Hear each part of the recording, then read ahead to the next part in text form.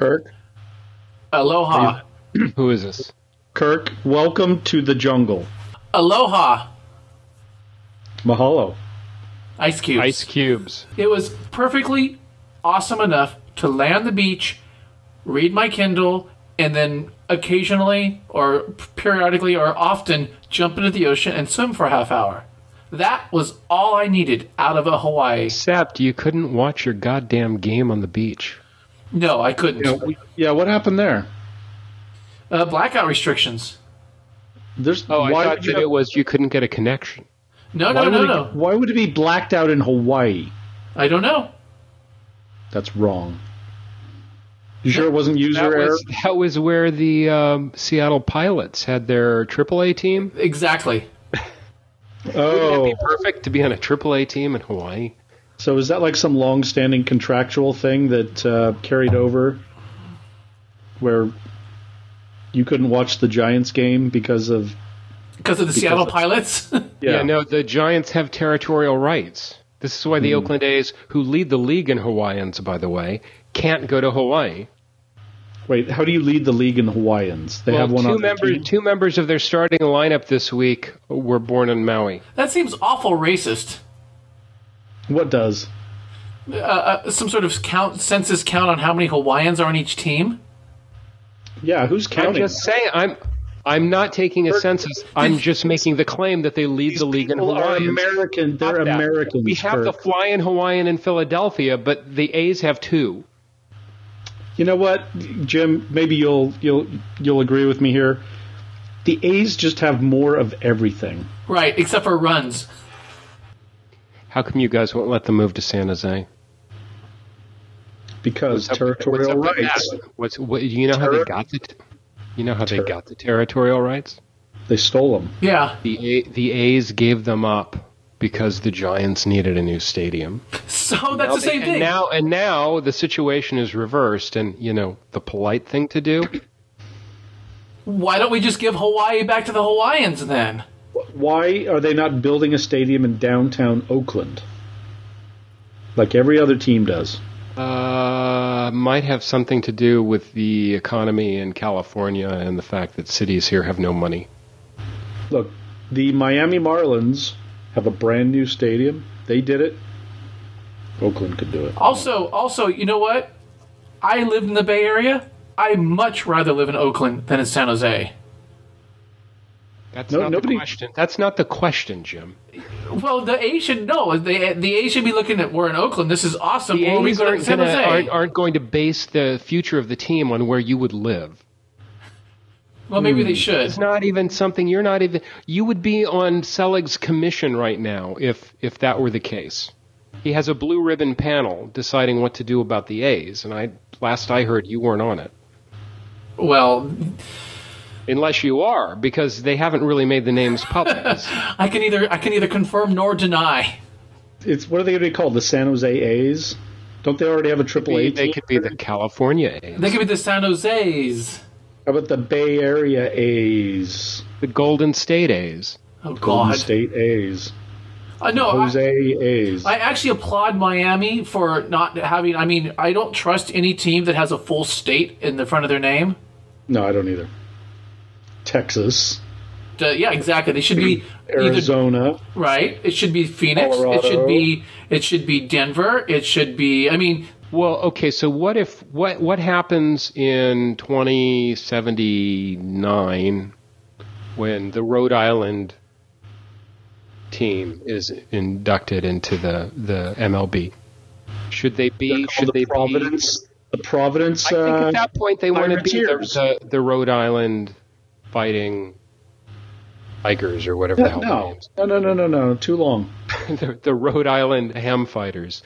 Yeah. No. I won't care because I'll be living in Hawaii. In what year did you say? 2079? Yes. I hope we're living. This is an optimistic projection, but still. Do we have to take human growth hormones to achieve this, Kirk? I think once we live in Hawaii, we'll be perfectly preserved. It will be no problem living that long. Once we have the aloha spirit. Nobody ever dies in Hawaii, is that what you're saying? And apparently, Let's according just say everyone is a lot older than they look.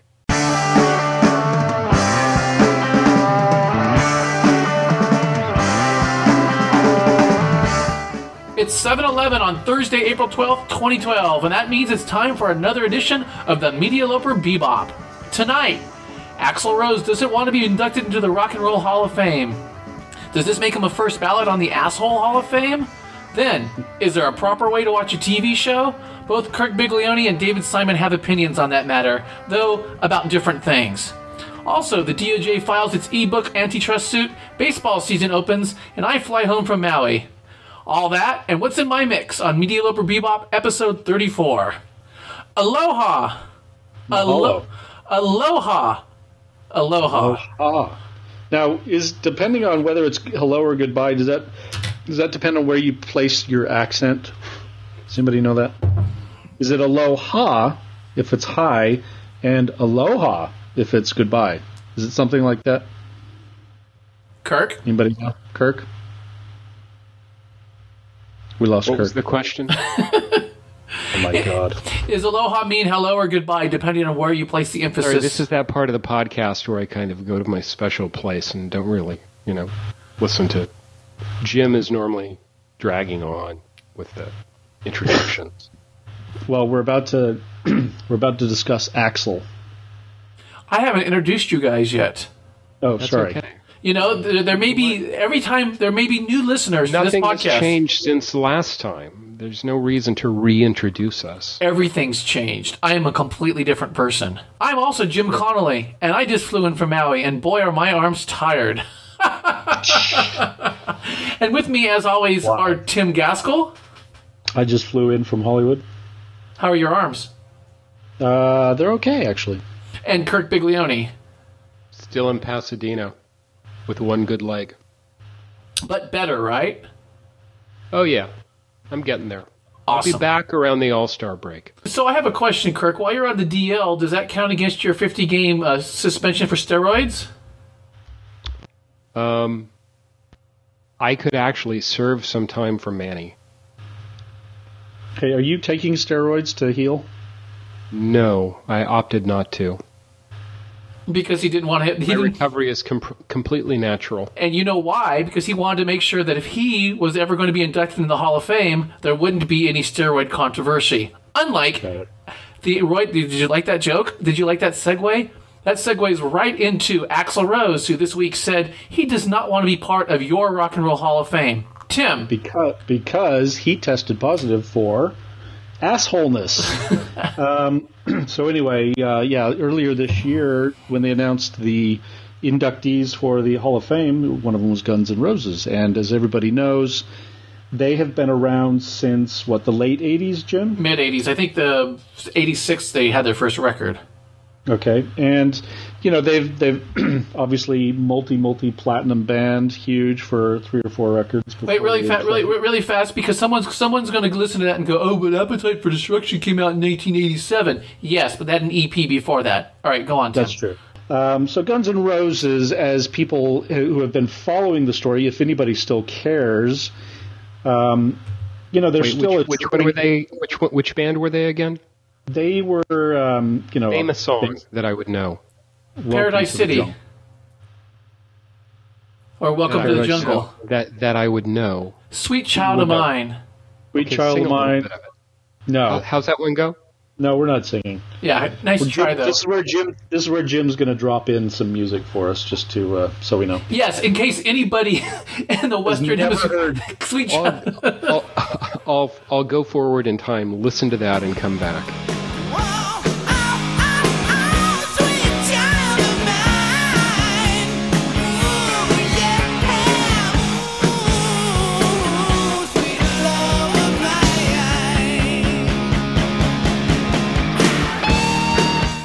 So anyway, Kirk's protests notwithstanding, they were a huge band, and Jim and I actually were quite fond of the band. Yep. At their better moments, they were just a great rock and roll band, and cannot be denied.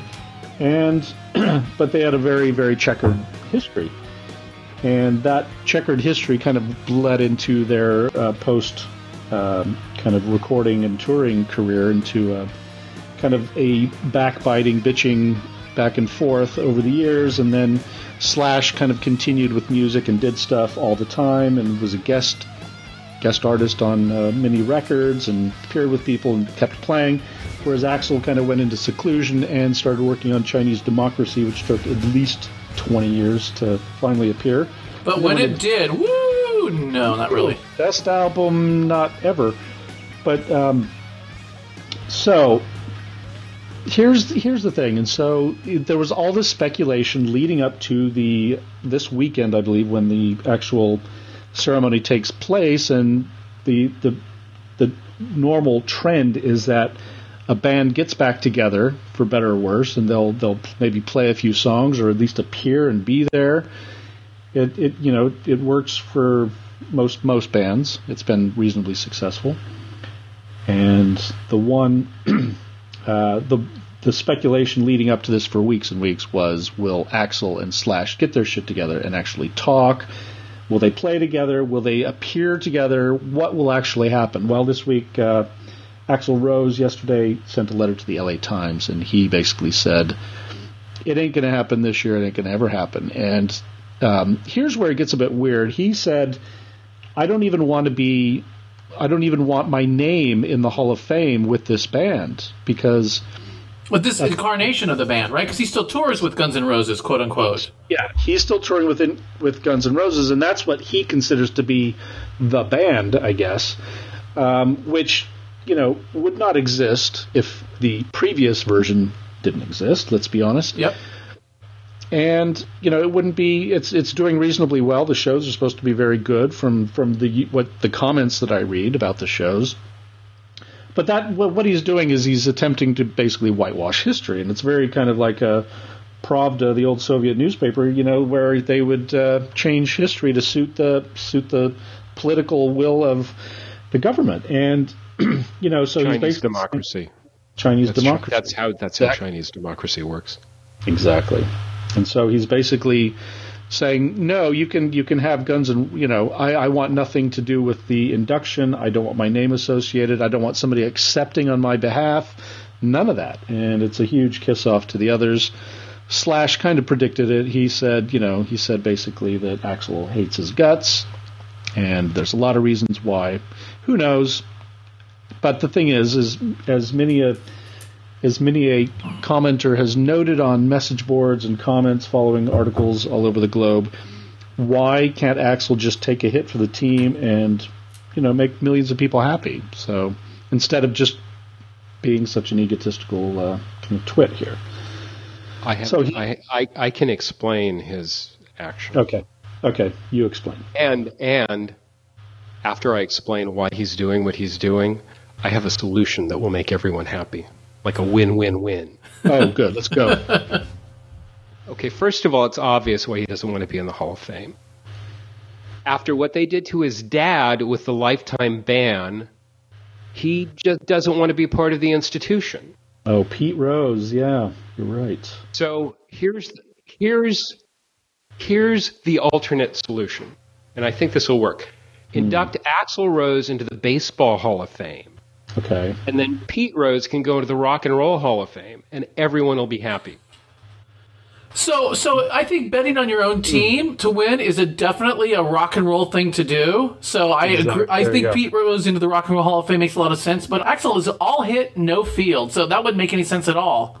He's a DH. I don't know. If Edgar Martinez can't get in, I don't think Axl Rose should get in. I think it's a good idea. I just don't know if the respective halls will agree. How come we don't? We're going to need to get like a hotline to Bud Selig now that baseball is starting, because it seems like consistently for the next few months we're going to run into conversation where Bud Selig is the only one that can give us the answer. Like tonight, we could get him on and ask him if this is something we could make work. Right. Why don't you do that, Jim? Get a hotline to Bud Selig? Hotline to Bud Selig. I will go through the back chain. Yeah, I'll see if I can get Bud on. Pete Rose could play with Guns N' Roses. I think Pete Rose is too busy being in Vegas, though. Yeah, if you get him away from Where the they're doing the thing, right? It's in Vegas, isn't it? no, isn't it usually in Cleveland. Cleveland? Yes, the Rock and Roll Hall of Fame is in Cleveland. Is that where they do the induction They'll as move well? it to Vegas eventually. Well, they should. It'd be a lot easier for us to get to. When they move it to Vegas, it will be called the Hard Rock Cafe Rock and Roll Hall of Fame. It will be branded by that time. Yes. And that'll be in 2079 when Providence has a baseball team in Rhode Island. That's just going to so dilute the league with talent. It's going to really. That's not going to be good. If Providence gets their own team, it's all wrong. Sorry. So, Tim, I think you had brought up an interesting point when we were talking about this earlier via email, is that can they just induct him they will just induct him. So the question is, can you just be inducted into a Hall of Fame that you don't want to be inducted into? Well, that's the thing. Basically, if you look at it in the sense that it's a historical thing, the band Guns N' Roses, that original band, that is a historical thing. You can't say, well, we didn't exist, whatever. I think it's kind of, I think for the sake of for the newsworthiness of it and the truthfulness, the truthiness of it all, you have to include them. It doesn't make any sense to say, okay, well, here are these four other guys, but there's no singer. They were called Guns N' Roses, and they had a singer, but we don't know what the name of the guy is because he won't let us. I have a feeling it's going to be interesting to see what actually transpires at the event. I have a feeling something's going to have to be said, or I feel like Axl set himself up for a bit of ridicule. Who knows? Which would obviously not help the situation, but he's fucked it up so much anyway that what could possibly go worse? Well, here's the other thing too. If he's not part of it, they can only call it Guns N'. Right, because he's got the name Rose. Yeah. Right? Yeah. Though technically, when Tracy Guns left the band, they still called it Guns N' Roses. Is that true? That was named after the two of them? Yeah.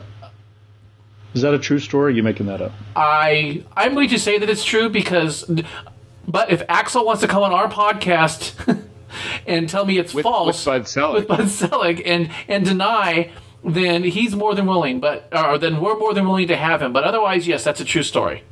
Okay, sounds good to me. There have been other success stories at the Hall, and there have been other failures. I think I think the Van Halen one didn't go so well. Apparently only Sammy Hagar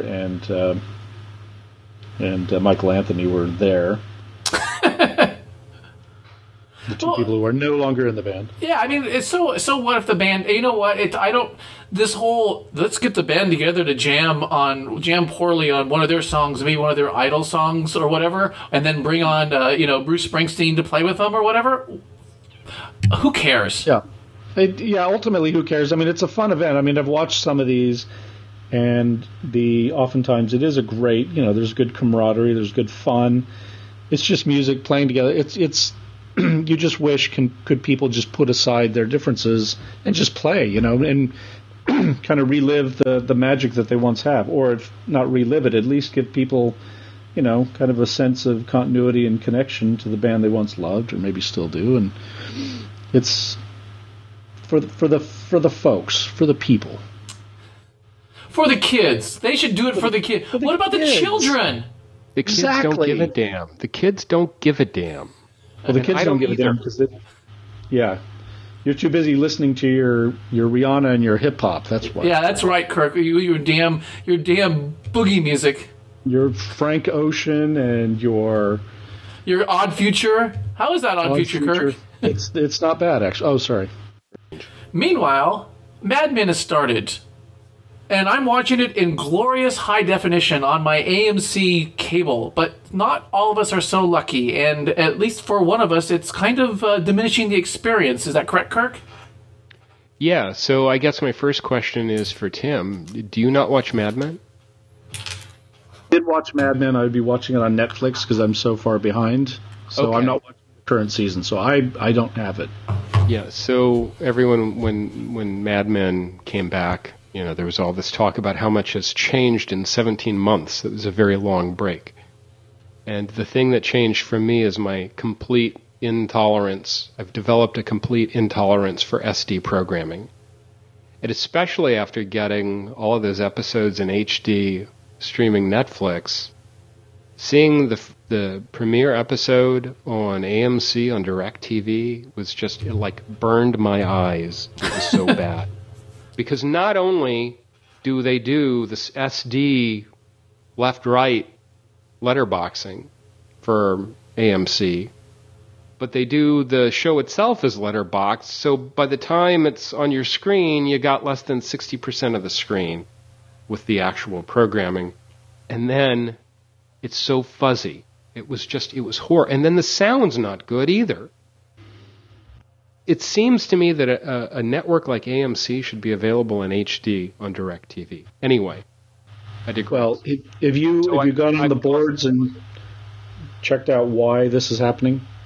That's just the way AMC is. That's the agreement DirecTV has with AMC.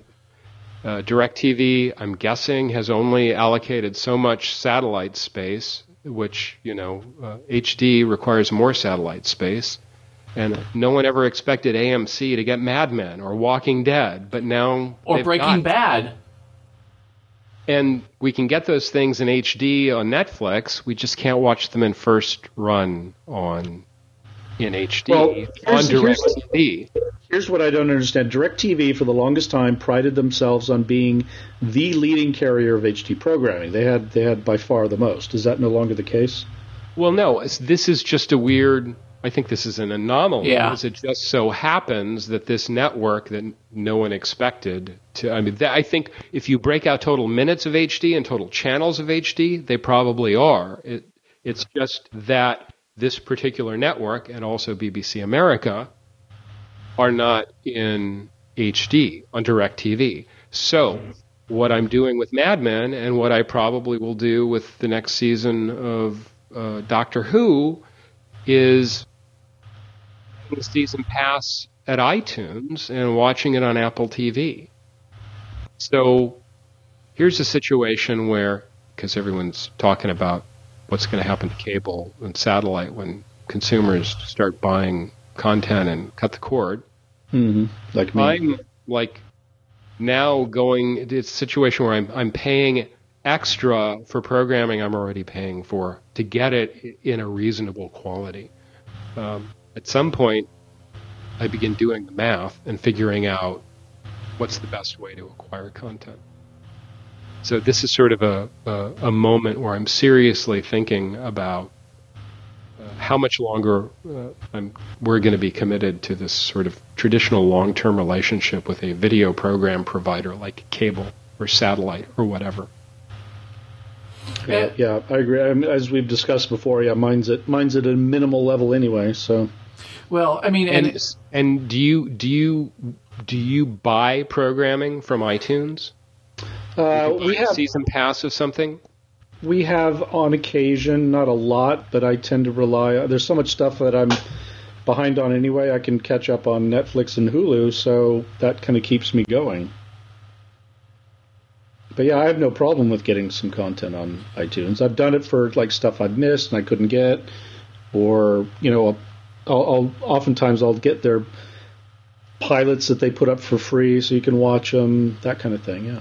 Well, BBC America is the same thing with us. We don't get it in HD, but and I think that may be BBC America everywhere. Yeah. And I think that's a standard. That's a conversion issue, probably. And especially in the early seasons of Doctor Who, when we were when they were cutting 5 or 6 minutes out of every episode, we didn't even watch it on BBC America. We just went to other sources to watch it because. Well, that's okay. So that's the other thing is I could have gone to other sources, but with Apple TV, right, and buying from any iDevice.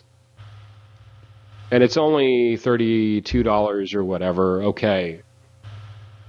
I know I'll be able to watch it in HD on Netflix in 6 months or however long it takes. There's that window. But I know I'm going to watch it now. First run, I don't want to. My first viewing of the episode should be in HD. Yeah. I mean, and in 2012, to watch something in SD, it is ridiculous. Well, to watch a major, like, new production, a new show. Right. Yeah, all new programming should be. I mean, so I wanted to bring up another thing about watching TV shows and is it last? I don't know if you guys did you guys see the comments that David Simon made about people watching The Wire wrong, in the wrong way? no, I didn't see the comments because I wanted to be surprised how you can watch it in the wrong way, which I'm assuming is out of order. Well, no, it's actually there's a couple of things. There are two big points. One is for shows like The Wire or Treme or Luck, where the writer is telling one big long story. He was kind of saying the episode by episode recap review culture is just too much. There's just no way to look at a single episode of a TV show properly when it's part of an overall whole. So that's one argument, and there's yes and no on that. I mean, and then the second was that during March Madness, Vulture, New York Magazine's website, did Wire bracketology, where basically you get to choose your favorite characters, and they did brackets every day for a couple of weeks or whatever. So it was choose your favorite Wire character, right? That type of thing. And he felt like that was kind of diminishing the show. Which it does. But something, it's out there.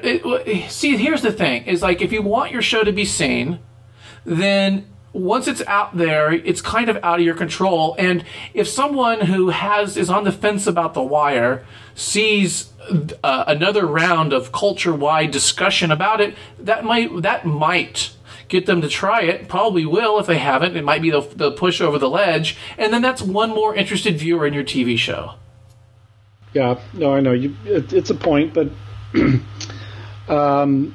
creators and, they tend to be very possessive and very, not just possessive, but just, what's the word I'm looking for? Possessive is good. Well, Not possessive in the sense that they own it and they don't want anybody to have it or whatever, but possessive in the creative sense that you don't want it. You don't want it. They don't want it to be misinterpreted, especially if they felt like they had a thing they wanted to say. They don't want the conversation to be directed away from the thing. Especially in the case of Simon, who definitely has a point of view and definitely has things he wants to say about the culture in both The Wire and Treme. Yeah, you got to accept it as it comes. You got to accept the critiques, the love, whatever. There are obviously.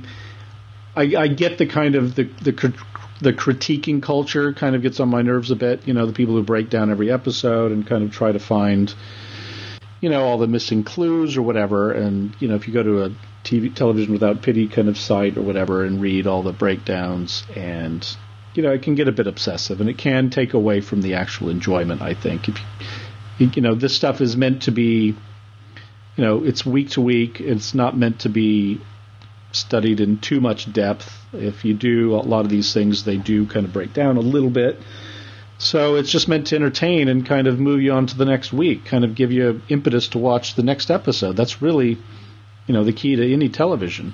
But I would argue that it's not a coincidence that the rise of quality television in the last decade coincided with the rise of the internet and the internet discussion culture around quality television. Like the two things kind of helped each other. Well, I think what it also meant was that people could connect with each other, and people in the industry could get into the industry. There was more avenues. There were more avenues opening up to get in, and what we're finding, there are a lot of talented writers out there, a lot of talented actors, etc. It's kind of like, you widen the 405 and it fills up with more cars. It's the same kind of thing with the entertainment world. You widen the avenues a bit and you find it gets filled up with a lot of good stuff. And I think that's what happened to TV. When there were only 3 networks, it was hard to make a successful TV show. But now, I'm not saying it's easy to make a successful TV show, but I think the odds of you finding a niche for it or a place for it are much better now. When was it we talked about the possibility the DOJ would file an antitrust suit against the big five publishers and Apple? Was that just last podcast or 2 podcasts ago? Anyone? Was probably 2 ago, wasn't it? It's been so long. The gap between episodes has been so long. It's hard to tell. Because we strive to make slowed down. We strive to make every podcast quality. So if it takes a couple weeks to massage it and get it just right, that's what happens. It sometimes it has to take a trip to Hawaii. Exactly. So it's done twice. So I guess today the DOJ filed their antitrust suit, Kirk, or was it yesterday? It was yesterday they filed a lawsuit against the 5 of the big 6, accusing them of collusion to fix pricing of ebooks. And they've settled with 2 or 3. Already? Yeah. And the terms of the settlement have already been released. But Penguin and Macmillan are fighting because it's a cause. Mm-hmm. Meanwhile, the states have piled on, and there are 16 states filing lawsuits. And the 3 that have settled apparently are settling with the states, and they're already talking about that being a $51 million settlement.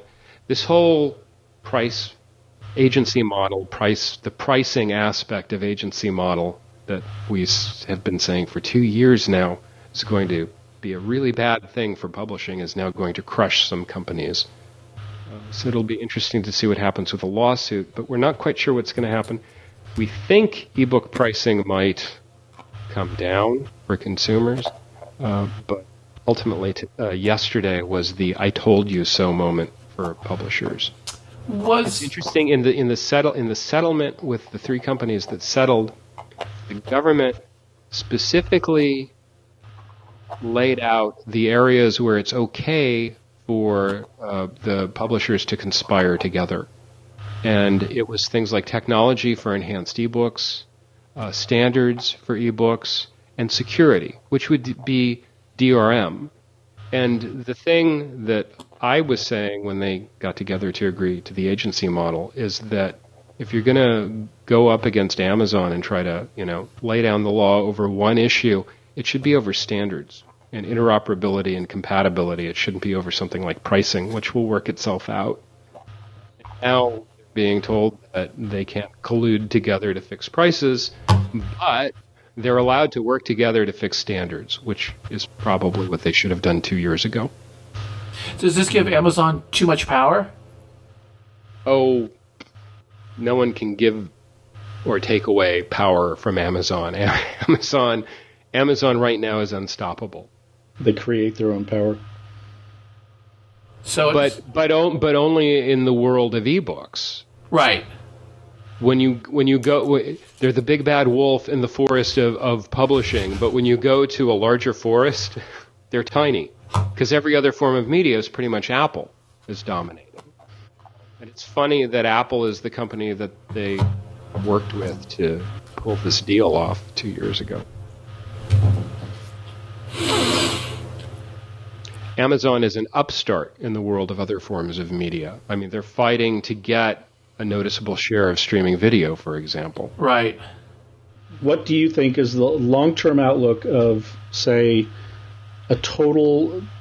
I mean, if this went through, I mean, what's the outlook of, say, going even further and kind of making the all the devices non-DRM? So basically, the books have to be open source, has to be a decision that the publishers ultimately make. Right. And I think that what they're going to end up doing, since they're never going to get together on a standard form of copy protection, and they're certainly not going to force that on Apple and Amazon, is that they'll come to the same conclusion that the record labels came to, which is that DRM is a barrier to an open marketplace for digital content, and that if you want to see your content sold, not rental, but when we're talking about the sales model where a consumer buys something to own it. Right. now because there's just not. That's the only way you get interoperability. And so the other thing that ties into this is, I think, since we're talking about DRM, since our last podcast, Pottermore launched. The ebook portion of Pottermore launched, and they're tied into Barnes & Noble, Amazon, Kobo, Sony, and Amazon, Apple. And you go through Pottermore, create your account, which apparently there's going to be some kind of 3D virtual reality Harry Potter world coming in the future. But the ebook portion, you buy any of all of the ebooks that are available for the first time ever on ebook. They've only been available as pirated editions before now, and they're widely available as pirated editions. Now people have the opportunity to buy them, and doing it without DRM. Plus, to any device you want. So when you create your Pottermore account, it really is a model for how this should work. When you create your Pottermore account, and then you've got an option where they show icons for all the major retailers except for Apple and Kobo, and you select the retailer with the device you want to send to, Barnes & Noble. And it's like authorizing an app to use your Twitter account. You just do a simple login, no other thing. You don't have to whitelist anything. And then they send the ebook to your account. It shows up on your device. They can do that. Well, it's turning out that on the other end, Amazon at least, is wrapping it in DRM, but only on the device. You can still download the DRM-free version directly if you want to do a manual sideload. And that's the problem. Most consumers, you talk about general market. I'm only getting about half. Downloading and then moving to the device manually just sucks. You want to click access.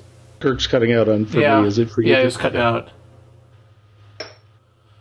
Sorry, can you do the back half of that again, Kirk? So, I was saying something about sideloading being bad. Downloading and then moving to your device. So being able to do this in the cloud with different vendors, DRM free, is a thing that you can do and still have DRM on the individual devices. So it's sort of a hybrid thing. But the major thing is it's like the biggest series of books, the biggest books in the world, and those are DRM free.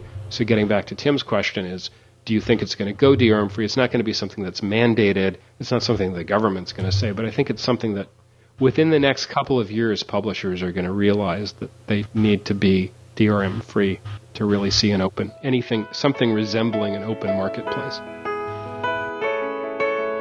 This is our last long embrace, feathers soft against your face. You were ill-positioned in the wings, and I can't help but watch you in the shallow breaths between, against the backdrop of the fires flickering.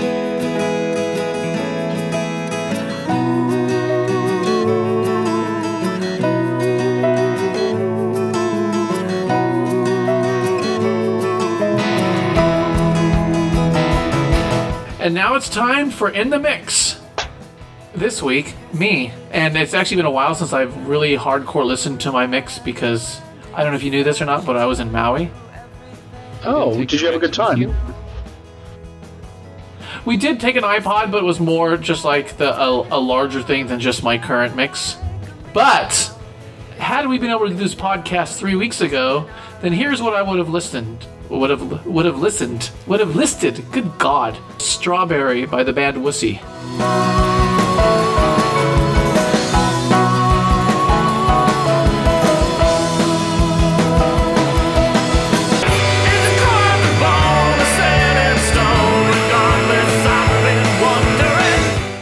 Have you heard this? No. The guy was in the band called the Ass Ponies. They're from Cincinnati. Tim and a woman, and then, of course, a couple of backing people, and they do every style of indie rock you can possibly imagine, and it is just fantastic. Can they sing? They sing separately, they sing together, and they sing wonderfully each way. In tune? In tune. So it's kind of Not like Cloud Nothings? You didn't like the Cloud Nothing so much? I think musically they're amazing. And some of their songs are really, really good, but the guy's voice annoys me a bit. So that leads me into my next choice, which is punk rock is back, guys. Did you know that? It never went away. Exactly. In 2012, punk rock is like folk music. It's kind of a form that people a lot of people think you have to do a certain way, but the only way you ever make any progress on it is to take the form and spin it your own way. And I think the Cloud Nothings album a couple months ago did that. Another album that's doing that is the album Open Your Heart by the band The Men. And it's just more, they harken all the way back to MC5, but there's also like a song that's got MC5 chord changes and singing, and then all of a sudden a guitar solo that could have been done by Thin Lizzy, the guys from Thin Lizzy, or Richie Blackmore just kind of shows up in the middle of it. It's really awesome.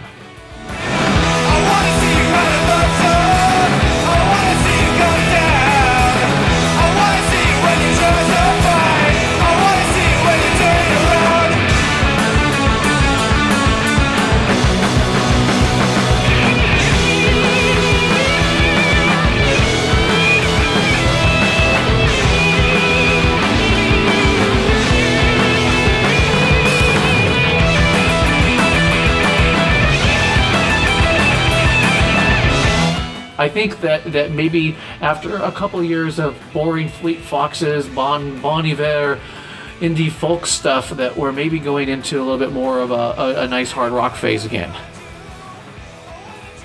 Good. Also, Not a Surf. The stars are indifferent to astronomy. One of the best power pop albums in, I say the last five years probably. It got kind of indifferent reviews, and I think that's because Not a Surf is a band that's known for like one hit single from like the late 90s, but they've been releasing a bunch of great power pop records since then, and this one might be their best one yet. With the clear eye but clouded mind, the stars are indifferent to astronomy, and all that we think we know. Mars will salute your autonomy, but he doesn't need to know. And finally, I'm going to sneak one more in. The most recent album by Imperial Teen. They're another band that every few years comes out and just releases a great, not with so much power pop, just straight out bouncy, almost B-52s / Breeders type pop. And their most recent one, Feel the Sound, might be their best album since their debut. No matter what you say, no matter what you say, no matter what you say, no matter what you say, with a foot on the ground, I can turn it around, warming up to the sound, and I'm not coming down. No matter what you say, no matter what you say, no matter what you say, no matter what you say, with a foot on the ground, I can turn it around, warming up to the sound, and I'm not coming down.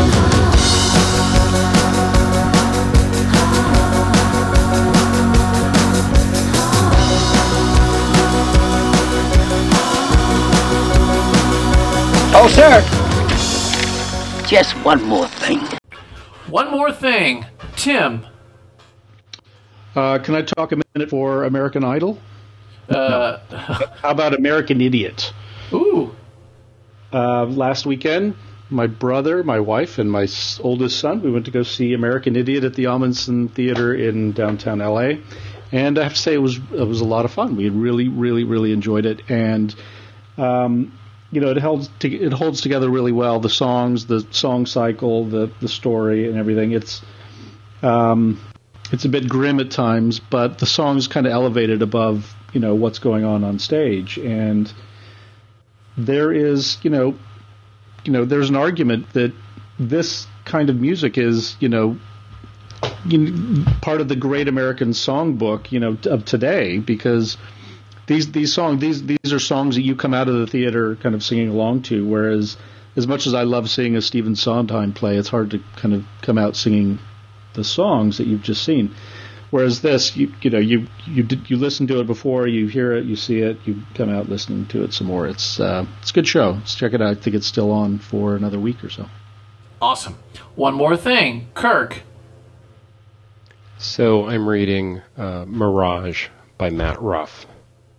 And I'm in the final 9%, so I can't really comment on the exciting ending. But it's an interesting book that I highly recommend. It's sort of a post-9/11 Man in the High Castle, if that makes any sense to you. Man in the High Castle was Philip K. Dick's alternate history about a world where the Axis won World War II and the side lost.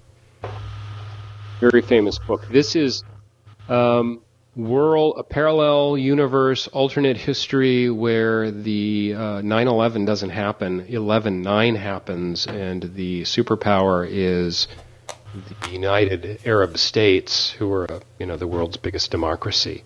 And the U.S. is just a collection of nation states, each dominated by a separate weird sect of Christianity. Yeah. And well, it's not far off. On 11/9, Christian terrorists attack in Baghdad. They knock down 2 skyscrapers, and the war on terror begins. But it's Muslims trying to prevent Christians from committing terrorist acts. And the book centers around the relationship between stories of and the activities of 3 Iraqi Homeland Security agents who are trying to break up terror plots and get to the bottom of this thing they uncover where certain people are reporting flashes of an alternate parallel universe, and they're getting artifacts from a parallel universe where 11/9 didn't happen, but it was 9/11, and Muslims, terrorists attacked the United States, who is the superpower, and no one in the book's universe can believe anything like that would ever be a possible reality. So, Mirage, Matt Ruff, I highly recommend. Sounds to me like another attack on Christianity, Kirk. One more thing. So, I don't know if you guys knew this or not, but I was in Maui this last week. Oh, how was it? It was awesome. But Cool. This morning I had my welcome back, you're in LA moment. Rox and I were shopping at the Burbank Handy Market, and it was like even though it was a Thursday, the parking lot was full, and it didn't make any sense. The parking lot was full, and as we were going up to the meat counter to get some food, some meat, there was a bunch of camera people and film people and sound people walking around the aisles filming what I would call a not pretty enough for regular television nor smart enough for a real job woman and her surfer wannabe douchebag companion while they were shopping for what was obviously a reality show. And they were annoying all the customers, and the butcher even told them to get the hell away from the meat counter because they were blocking access to the real customers. And all I thought was, well, I can pretend to still be in Maui right now, but nope, this is as LA as it gets. Jim, why do you hate the Kardashians so much? Because they contribute nothing, and they were already rich, and now they're richer. That could have been them. And of course, as we were walking out, some poor hapless PA was waving his clipboard saying, hey, would you guys mind signing this release? And all I could say was, oh yeah, I would totally mind. You should sign it, but then you add a clause at the bottom that you get a revenue share. Ah. That's what I always do. And how many reality shows have you actually been in where you've got a revenue share? Let's see. Hang on. 0. Ah. Not even bringing up the Big Leonis? Nope. Kirk. He's gone. What is the topic? Your reality show, bringing up the Big Leonis. Yeah. Jim, we should start the podcast all over and pretend like parallel universe. Let's start all over again.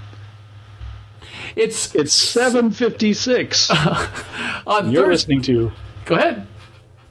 Yeah, I was going to be in the parallel universe. You see, I'm the host. So. You Go can ahead, nuts. You can do the closing. We can switch over to the parallel universe for the closing. Go ahead. This is the closing of Media Loper Bebop number 34. 34. I'm your not host, Tim Gaskell, and joining me this week was Jim Connolly. Mahalo. Ice cubes. Kirk Biglione. Supposed to say mahalo, and I'm supposed to say ice cubes. Oh, mahalo. Ice cubes. No, Jim was supposed to say mahalo. Mahalo. Ice cubes. All right, do it again. Is this take 2? Yes. Or was I? Since we're doing take 2, we ought to back up even further to about And the that- 15-minute mark. And that completes Media Loper Bebop number 34. I've been your not host, Tim Gaskell, and joining me this week, as ever, was Jim Connolly. Mahalo. Ice cubes. No. That was perfect. And Kirk Biglione. Ice cubes. Join us next week. Same bat time, same bat channel, or thereabouts, on Media Loper Bebop number 35.